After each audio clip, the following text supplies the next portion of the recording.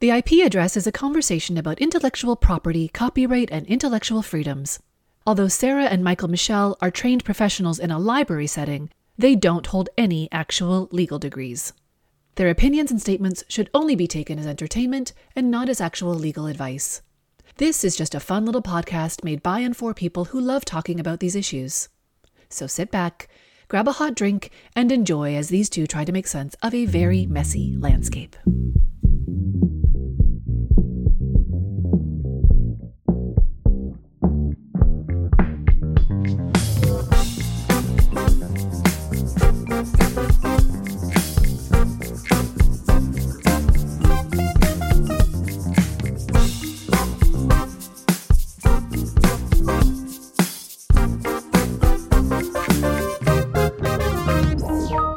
Hello and welcome to the IP Address, an intellectual property and copyright podcast. This is where we look at some of the gray lines in laws and practices, and sometimes we just talk about whatever we want. Most of the time we go on long-winded tangents, but we always make it there in the end. I'm one of your hosts, Michael Michel. And I'm your other host, Sarah. And today, Michael Michel. Sorry, I never know who's supposed to do that next part. Yeah, I know. Take it away. Today it's me. And today, we're talking about the great debate. You know the great debate, Michael Michel. I do indeed, yeah. What is better for the environment, ebooks or physical books? Yeah. Let me say that one more time, because I think I said boots the second time, but really what I meant was, what is better for the environment, ebooks or physical books? I mean, there could be e-boots. I have not encountered them yet. If y'all haven't noticed, the Earth is on fire. It's kind of bad out there. Yeah. Yeah, some people haven't. Some people, they're getting smaller and smaller, but they're still out there. Those who do not believe the people who don't notice are getting smaller? They are indeed. It's kind of hard to not notice when your lawn is on fire. So... Yes. I feel as though this is something that the library community in general has been floating around for quite a while, which is, are e-resources kind of better for library consumption and distribution to their public when you compare it to physical media? And I will always, and I have pretty much all of my library career, take the stance that libraries have a responsibility to be leaders in climate action and climate justice. And I mean, at this point, it's honestly, if you're not part of the solution, you are literally part of the problem. So, like, libraries kind of need to, and they have, get their acting gear and try to figure out what are the best resources, what are the best programs to combat against the climate change and the climate crisis that we currently find ourselves in today. You know, I don't want to step on our point at the end too much, but I will, because that's my way. I think it's really interesting when we talk about, you know, the climate crisis, when we talk about the climate crisis in libraries. I think you're absolutely right, Michael Michel. You know, the question about our collections is one of the first places that our minds seem to have gone. This hope or this aspiration that, you know, e-resources, those are going to save us. Look at us. We're so good. When we've talked about libraries and climate leadership, we don't talk that much about e-resources, right? Like, if you think about the impact of the library in terms of climate, really, you got to think about buildings. Yeah. You got to think about buildings. You got to think about, like, travel. Are we sending our staff on flights around the world to attend conferences and as part of their professional development? You know, are we located in a place that requires people to drive? I think that thinking about e-resources just in terms of the, like, collective impact of that one piece, I'm just not sure that it measures up to those other pieces. It just feels like maybe it's a little bit of a softball, easy answer that doesn't require us to fundamentally rethink and reorganize these large institutional structural things, which I think is a theme in climate action in general. I was just about to say, this is like the paper straw argument. It's literally a straw man argument when it comes to the climate action that libraries should be having. But it is still something that the libraries have been talking about since this came up, maybe about 10, 15 years ago. But you are absolutely right in that, like, this is like one of the last things we should be talking about when we're talking about climate action and climate justice, specifically around libraries and how we carry themselves. Full disclosure, I've been thinking quite a bit about this because I'm doing work with a number of organizations for libraries on climate action specifically. So one in which you were the one that brought me on. So no, I brought you on and then I and then you pieced out. You were like, it's fine. Michael Michel's here now. I can hang up my hat. Yeah, we've missed you ever since. So let's bring this back to e-resources and specifically ebooks when you compare it to books. And I wanted to, even before we talk about that, even just briefly take a quick pit stop, a quick detour, just to spend a moment talking about the media containers and how that impacts how we consume media and works. I love it. Let's get into Marshall McLuhan right away, right off the top. Well, this was one of the first discussions that I had in my library school, specifically in the philosophy of libraries, was, does the container of media fundamentally change the way we consume it? And to put this in a very real context for any music buffs out there, this is where is it better to listen to music on vinyl versus streaming? I am in the camp that I prefer and enjoy listening to music on vinyl versus listening to music on streaming sites. I just prefer it. I like how it sounds. But there is a fundamental change of the media when you present it in a different way. And when we were first talking about this in library school, we did actually discuss it in relations to ebooks. Now, this was, again, 15 years ago, and it was all about how ebooks were going to be this great fundamental change in how publishers and libraries would adopt the medium of reading. At that time, there was a lot of very, we'll say, like romantic notations when it came to the printed word that we still hang on to. Like, everybody loves the tactileness of reading a book. Everybody loves, curling up with a good book, the smell, the atmosphere. But there was also a lot of people the vibes, like there's nothing that I love more than curling up with Jane Eyre next to a candle, at 3 a.m. That's how it was meant to be read. It paints a picture. Perfectly honest. That you don't just quite get with my Kobo Glow. So that was always something that I do enjoy talking about. Maybe we'll do like a full episode about that. But, one of those things, if it matters to you, is this idea of the we'll say carbon footprint, because I think that's a really easy kind of, when we're talking about climate crisis and all that, a very easy moniker and thing we can point to of being like, okay, the increase in carbon in the atmosphere is really what's causing and contributing to the climate crisis that we're currently in. So higher the carbon footprint, the worse it's going to be. And I know that's a gross oversimplification, but is the carbon footprint, is the amount of energy that goes into reading an ebook actually more or less than reading a book? And that could taint your enjoyment of however it is that you prefer to consume your media. It wasn't like a complete detour without any kind of tether. These are the things that some people like to think about. And a lot of people did make the switch from the printed material over to ebooks specifically because they're figuring that's less. And I don't want to tread too much on what we'll actually be digging into, but like there's a lot of different reasons for why an ebook might be better for the environment than a physical book. Was there anything you wanted to add before we jump right into, looking at the different arguments for and against? No, I think let's jump right into it and let's jump all over the place. Yeah. One thing I will say before we dive in completely is I've already seen a number of libraries actually make a switch from the physical media to electronical media. And it might not even just be because of the environmental factors, but I'm sure that contributed to it. I have worked for a couple library systems that have actually stopped lending out physical media for music and have instead pushed people towards their online collection either through their own library website, through Hoopla, through Spotify.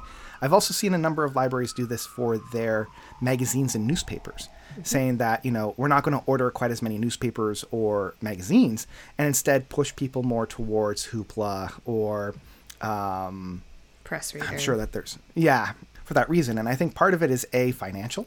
It's a lot cheaper just to spend. Well, I shouldn't say a lot cheaper because vendor prices are, continuously going up.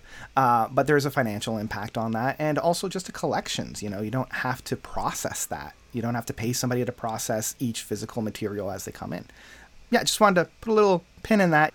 So let's talk about the arguments for and against. Let's talk about the climate stuff. Let's talk about I'm holding back because it feels like there's a lot of stuff that we can talk about in terms of like the user experience of e-resources versus physical resources, and the like collections management perspective and the like accessibility perspective. And, I think there's a lot that we can talk about, but today we're talking about the climate implications. And as you said, we're going to look at this from a carbon emissions perspective, partly because that's an important metric to think about, and also partly because that is one of the ways in which we were able to find information about this. So if we're thinking about the carbon impact of physical books and the production of physical books, there's something intuitive about this, right? Like it takes energy, it takes material to make a book. We can think about the trees that need to be cut down, the paper that needs to be processed, the like fueling of the pulp mill, the actual like chemicals in the ink. And then once you have a book, you've got to ship it all over the place, and that's going to go into probably a truck, which is probably fueled by carbon emitting mechanisms. And it's going to be shipped all over the world to your local store, to your local library. And maybe you're going to get in your car to go to the library or to go to the store to get it. So, there's lots of moments at which there are emissions and material usage in the production of books. And then once we're done with them, there is the whole life cycle, what happens at the end of the book. And maybe it's going to end up recycled. Maybe it's going to end up in the landfill. A lot of the time it's going to end up in, poorly curated little free libraries all around your neighborhood that maybe give you warm and fuzzy feelings, but maybe no one's ever actually going to read it. Maybe it ends up at your Goodwill that someone will pick up to make a craft with. Or again, from there, it might end up in the garbage or in the recycling bin. There's things that we're not going to talk about directly. And, the impact on waterways of paper pulp is not something that is captured in carbon emissions. It's a different type of environmental impact that it's hard to compare apples to apples there. So just to be aware that there's other factors to think about there. And, there's a lot of things that we don't know entirely, like how is the various printing presses powered? What kind of energy is that? Is it green energy or is it non-renewable sources of energy?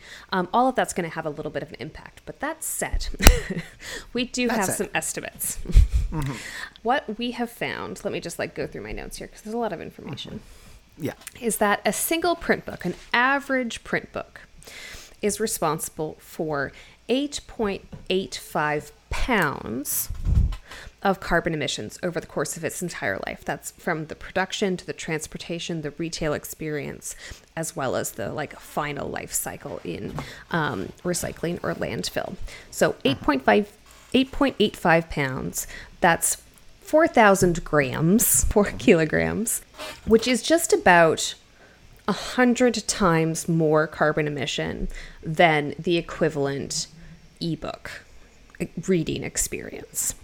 So 100 times more environmentally costly to read a single book in a physical format, taking into account the entire life cycle of that book, compared to taking into account the use of your e-reader. So by that metric, bad news bears, physical books are not good for the environment. And I did attend recently a conference presentation where this was presented to me for the first time. This has been a question that I've sort of wondered about, and I'd sort of heard some various versions of an answer to, but it was presented to me for the first time as, oh, we know the answer. The answer is that ebooks save a ton of energy. And the person telling me that was an ebook vendor. Of course. So that is the argument there. But not to step on Michael Michel's argument, that is not the end of the story. And I think one of the things that I want to flag right away for us is, anytime you do this kind of calculation, it's not straightforward. You really do have to decide the parameters of what you're going to include in your calculus. What part of the life cycle are you including? What assumptions are you making about how big this average book is, about how far it's traveling, around how many books a person reads per year, which, as we're going to find out, actually matters for this comparison, and about how long it takes you to read sort of an average book. So it's not a straightforward calculus, and you're going to find that, like all data, you can take good information and you can tell either story, depending on how you sort of frame the question. Michael Michel, before you start talking about the arguments for physical books over ebooks, please close out this section. Yeah, the bottom line that we can take with everything that Sarah has just put was books are destroying the environment and we need to wake up, sheeple. I think that's the bottom line that I think a lot of people would want to paint with a broad brush when they're talking about this. Stop reading. And, stop reading. Start burning those books.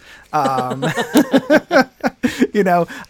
putting less emphasis on printed materials, we are decreasing our reliances on those energies. And I think you were quite right, and I want to talk about this as a transitional piece, because within a lot of the research that we have found around, which one is better than the other or what are the environmental impacts, I noticed one of the things that these studies, these data analysis never really take into consideration is the user's own input within the cycle of the book. Like, as you mentioned, do we drive to the store? Do we drive to the library to pick up those materials? Do we then drive back? And then do we drive back again to the library to return them?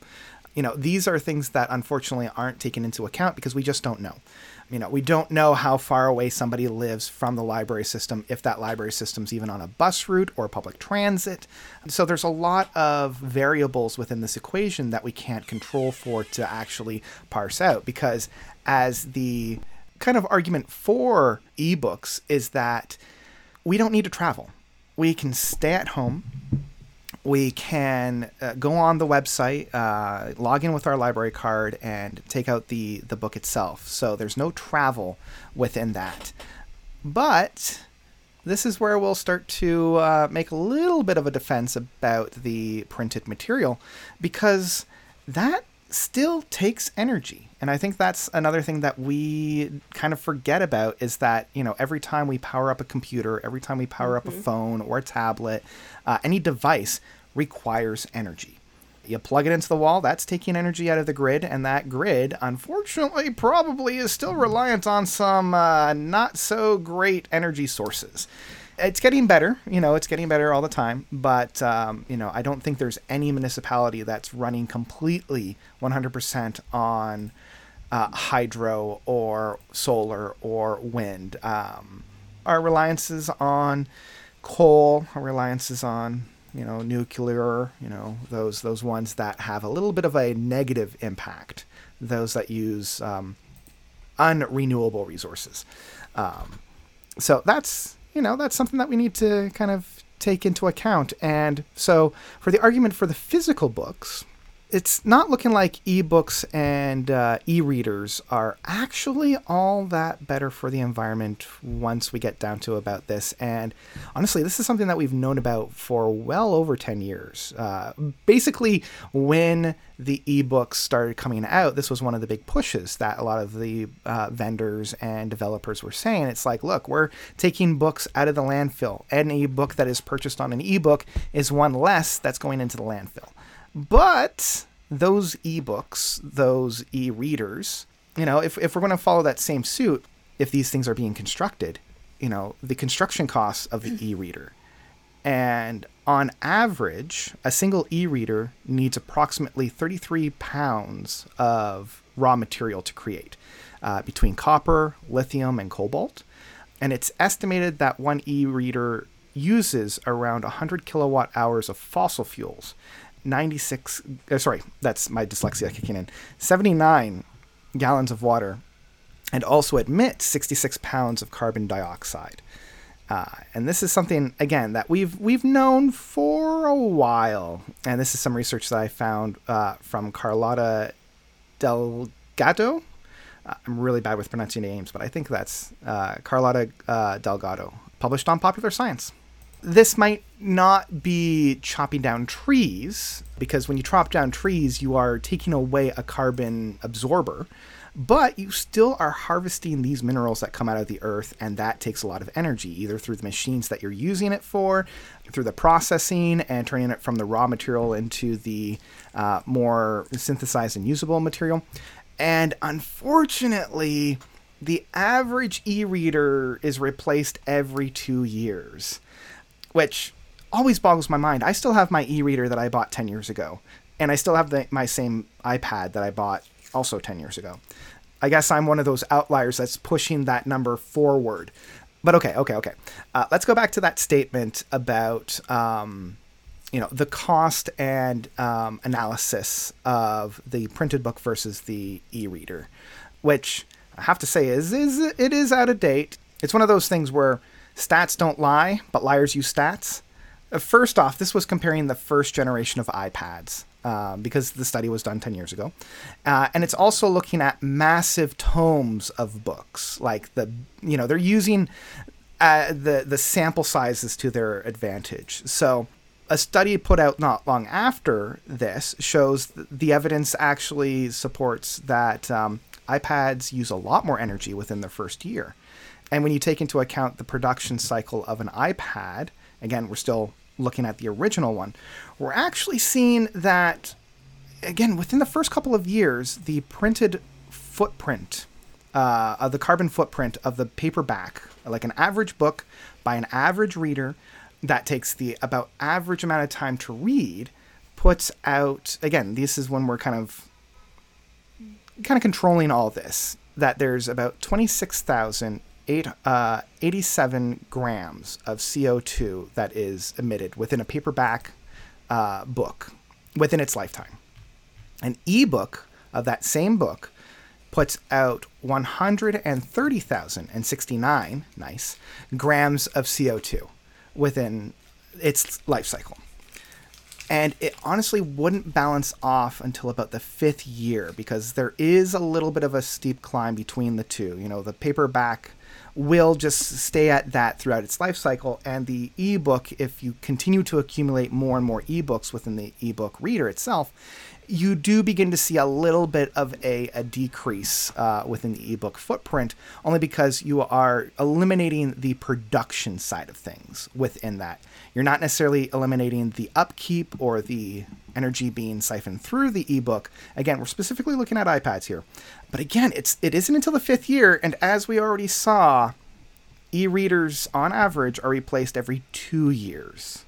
So that's where it's not netting itself into a positive. We're actually keeping ourselves into the negative in that sense. And as I already mentioned before, this doesn't really take into the electrical cost and the upkeep and the all those fun little details. This also has the assumption that the e-reader will last throughout the lifetime, at least a decade. And it can use about 194 megajoules of energy throughout its lifetime. That's the lifetime of the actual iPad itself. And to put this into context, a petrol car that's out on the road will use about 142 megajoules per 100 kilometers. And once again, this figure comes from Carlotta Delgado. So we've just said a bunch of numbers, Michael, Michelle, and I want to pause because let's pause. I think it's really hard to hear them. And there's two things that I want to sort of flag for us here. Sure. One is that I quoted a number earlier here from one source, about the carbon emissions of a single book. And what I said was that it was 4 kilograms of carbon dioxide over the course of its life. And here we have a different study that is saying that it's 26 kilograms of carbon dioxide. So between these two studies, that is a huge difference. 8 versus 26, or actually, sorry, 4 versus 26. I think that really serves to highlight for us that what assumptions we make while we're making these calculus is going to make a really big difference about what we get out and what sort of our findings are. The other thing that I want to highlight and what I sort of heard from what you've just shared is that, both studies are correct, right? My I was study just going to say that. Highlighting the impact of print books is highlighting something true. There is a carbon emission associated with books. And I think that we often think that, books are a innocent diversion or an innocent kind of consumption that has no impact. And that's just not true. Our huge collections of books, I see yours behind you. I have my own. I think that I and a lot of people feel kind of virtuous about our book purchasing, but it's not carbon neutral to buy physical books. And a lot of people feel, virtuous about buying their Kobo or their e-reader and no longer buying those physical books because, oh, look at all the stuff that I'm saving. And again, that is not carbon neutral either. And what we're seeing is that the upfront cost of purchasing that technology, the upfront carbon cost of purchasing that technology is actually huge. The per use cost might be lower. So once you have that technology, once you've made that investment, the per use cost of an ebook is going to be lower than the whole rigmarole of producing a physical book. When we do that calculus, we're really ignoring the major carbon impact of the technology that we've also had to purchase and acquire to consume those ebooks. Absolutely. And I do want to reiterate and echo your sentiment of both of these studies were done well and their findings are true. These are findings that they have rightly put out. And I think we need to be a lot more critical and a lot more literate to these types of studies to find out what it is that they're actually looking for, and are they using the data that they have collected properly, and are they using it in good faith? And luckily both sides were, but I can see vendors going to one side and ignoring the other side. Sure. And I feel like a lot of people kind of do that. So it's always good to kind of go into a lot of these studies and a lot of these data mining exercises, making sure that you don't just stop with one and you kind of continue on with it. And as you were mentioning, bringing this back into the actual argument for the printed book, I have my collection of books behind me, but a lot of people will read the book and then kind of be done with it. And we've talked a lot about the production side of books and e-readers and how that has taken quite a bit of energy out of the system and emitted quite a bit of carbon into the environment.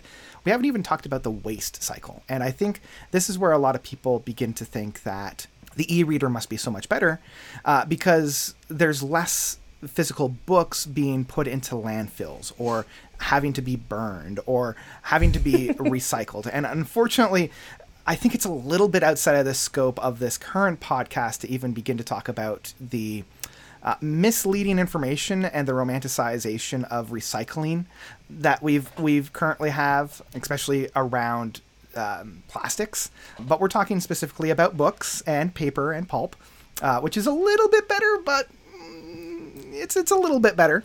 Let's actually talk about the waste of these. And you might, as I mentioned, you might be saying, well, obviously the e-reader must be better because if I have hundreds or thousands of books on my e-reader, that's hundreds or thousands of books that won't eventually end up in the landfill, because at the end of the day, much like our own bodies, the ultimate destination for all of these books is back to the earth. It's going to end up in the landfill. And, we can donate these books to the library. We can donate these books to thrift stores. We can donate these books to the little free libraries. But eventually, after it's seen a handful of other people, pages will be torn, book spines will be cracked, and at the end of the day, it will land in the landfill to eventually return to Earth. So wouldn't it be better if we just keep it electronical so we don't have to worry about that? So these materials, the lithium ion batteries, they might be better than like the straight up acid batteries, but when they go into the landfill, because again, a lot of people don't realize that you can't just throw an iPad or an e-reader into the garbage. And we don't have quite the studies, or at least I didn't check on the studies, maybe I should have, to see how many people actually dispose of their electronics properly. So those items are not as good as paper and ink for the landfill. So it's hard to tell. It's hard to tell which one is better based on the information that we've presented. Because I think that there's a lot of assumptions that people make when they think about the two that they don't really take into account. And I think at the end of the day, the e-resources might not be the savior that we thought they were. Again, it's the paper straw argument. I think we should be putting our emphasis on maybe other things. I also think that this is something that we've been circling around throughout the entire episode so far, is it really depends on how you ask the question and what specific scenarios we're looking at.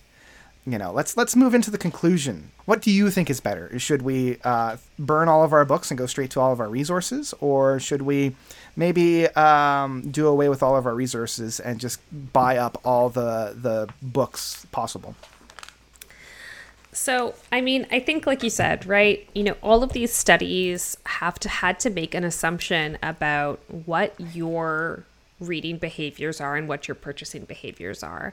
And at the end of the day, I think we'll link to the Australian study because it has some really handy comparisons and graphics. But, if you individually are trying to decide, should you get a book as an ebook or as a physical book? It's going to depend on a lot of things. Do you already have an e-reader? If so, you've already made the majority of your carbon emissions when it comes to your books. And the more e-resources that you use through your e-reader, probably the lower your impact is going to be over time. So you mean my 10-year-old Kobo is doing a lot better than somebody's, say, 1-year-old brand new Kobo? I think so, from a carbon emissions perspective. It's just like anything, right? Yeah. Like you want to reduce your consumption as much as possible. So if you already have something, keep using it until you can't use it anymore. If you can get your books used, do that. If you can get your books from the library, do that. This is all going to contribute to lowering the carbon emissions because we are starting to cut them down through sharing, cut it down through using what we already have, through refusing duplicate purchases and refusing to just upgrade for fun the next year, not trying to shame anybody. I think that the lesson here is let's not get too up on ourselves. The difference one way or another is probably going to be a lot smaller than you imagine. And it's going to be harder to calculate than you think because it depends on so many micro decisions that we make every day. And maybe just like the paper straws, it makes a bigger difference to think about the things that we know are going to make a difference for us, even if they're not as fun or as sexy as buying a new Kobo. So, consuming less, buying used, using public transit, using active transit, reducing our food waste, living in smaller houses, and holding our governments to account for their role in regulating I was going to say, write to your elected officials to pass laws that maybe tax higher up companies that are actually the ones that are actively destroying the environment and not being held accountable. So maybe we want to talk to them. Maybe we want to pass laws that increase taxes to those big corporations that are actively destroying our world and then putting the blame on us little guys and making us feel bad for using plastic and kind of honestly preferring the plastic straws to the paper straws because they just get mulch in your mouth and I can't drink my bubble tea with paper straws. I just can't do it. I can't do it. Okay. There. I've said my piece. I can't do it. You heard it here first, everyone. Michael Michelle hates the environment. Let it burn, man. If I can drink my bubble tea with plastic, I'm a suck up those sea turtles within my plastic straws. Yeah, I think it's definitely the passing of the buck. And one thing that I always think about whenever I'm thinking about these kinds of comparisons is like, don't throw away the baby with the bathwater just because we saw that, okay, the e-resources maybe aren't as great to the environment as we once thought. There's still a tool within the arsenal that libraries have in combating the climate crisis, and it shouldn't be the only tool. Like just because it's not as good as we once thought, it's still okay. At least it's no worse than the books that we have in our collection. And also, if this is something that our public wants, if this is something that our public needs, then we should still be offering it to them. Again, don't throw the baby out with the bathwater. At the end of the day, we're providing resources, we're providing services to a population, and if our population has a bunch of e-readers and whatnot, and they want to use them, then absolutely go for it. I know I spent this entire episode defending the printed book, but, one thing that I noticed, and you had mentioned at the top of the episode about the accessibility, and one thing that I didn't notice about any of these studies, because they didn't really use it as a lens for the library, it was more of like the user end aspect of it, is like the accessibility of it. Like for an e-resource, for a book specifically, you now don't need to buy 3 versions of the book. You don't need to buy one version for large print. You don't need to buy one version for dyslexics if you happen to have a dyslexic typeface. And you don't need to buy the trade paperback. You simply have the one on your e-reader, and you just click the type of format that you want to read it from. So again, there's a number of variables that I find a lot of these studies don't take into account. But I did want to end with something that Nick Moran had written within their piece, because a lot of the information that we found within this particular podcast episode came from Nick's paper that he wrote back in 2010. Thanks, Nick. Thanks, Nick. And I'm just going to quote him directly because he puts it just beautifully. And again, specifically in the lens of the user end experience, when it comes to which one should we go to. He goes, and I quote, "We must resist the urge to purchase our next hot technology when it comes out. If you have an e-reader, use your e-reader until it no longer works, and then recycle it responsibly. Do not purchase a new one before the old one happens to stop working. If you own an e-reader that you do not use, sell it to somebody who actually will use it so that they don't have to buy a fresh one. In simple terms, you wouldn't buy a new edition of a book if nothing was wrong with the edition that you already owned. So why would you do it with something ecologically equal to 50 of those books put together?" And I think that's such a good sentiment within our kind of conversation that we were having. So yeah, I wanted to end it with that because it really does kind of put things into a perfect context. Yeah, did you have anything else that you wanted to talk about, bring to the table within our little episode here? I think that was very well put, Michael, Michelle, and Nick. Thanks. So that's going to do it for us today. Thank you, Grace Hayhurst, for the wonderful music. Big thank you to Oleana Osinski for her graphic that she did for the show. And thank you to Sarah for being just a fantastic co-host. Thanks, Michael, Michelle. You're a great host. Thanks.